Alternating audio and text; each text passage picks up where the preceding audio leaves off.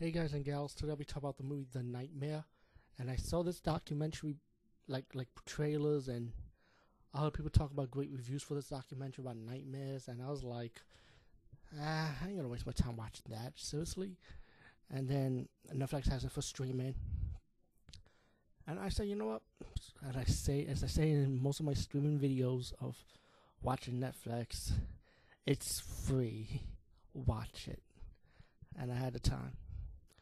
And it was funny because when I saw The Nightmare, I should have seen it sooner because everything that ever happened to me in my life happens in this movie. It's like I can relate to those people. Except for one guy that was talking about aliens. The alien thing I never experienced. But I did experience bad dreams, and I do have sleep problems, and do have paranormal I do have paranormal experiences similar to these people. And it was kind of scary, and creepy to know that. I was like, wow. It wasn't like I'm not the only one after all.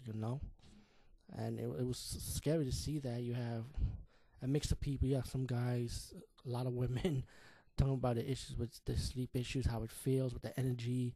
Your hair starts sticking up, and I do have that feeling when your hair is like goosebumps and stuff.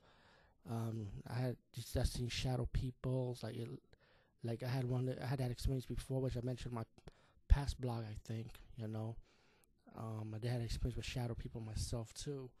Um, and they start talking about the experience, how they trying to find a cure for it, whether it's medical or supernatural. They having flashbacks of their childhood, having this experience to their adulthood, and it's kind of crazy. It's definitely a documentary style movie you should see. I mean, shockingly, it was actually good too.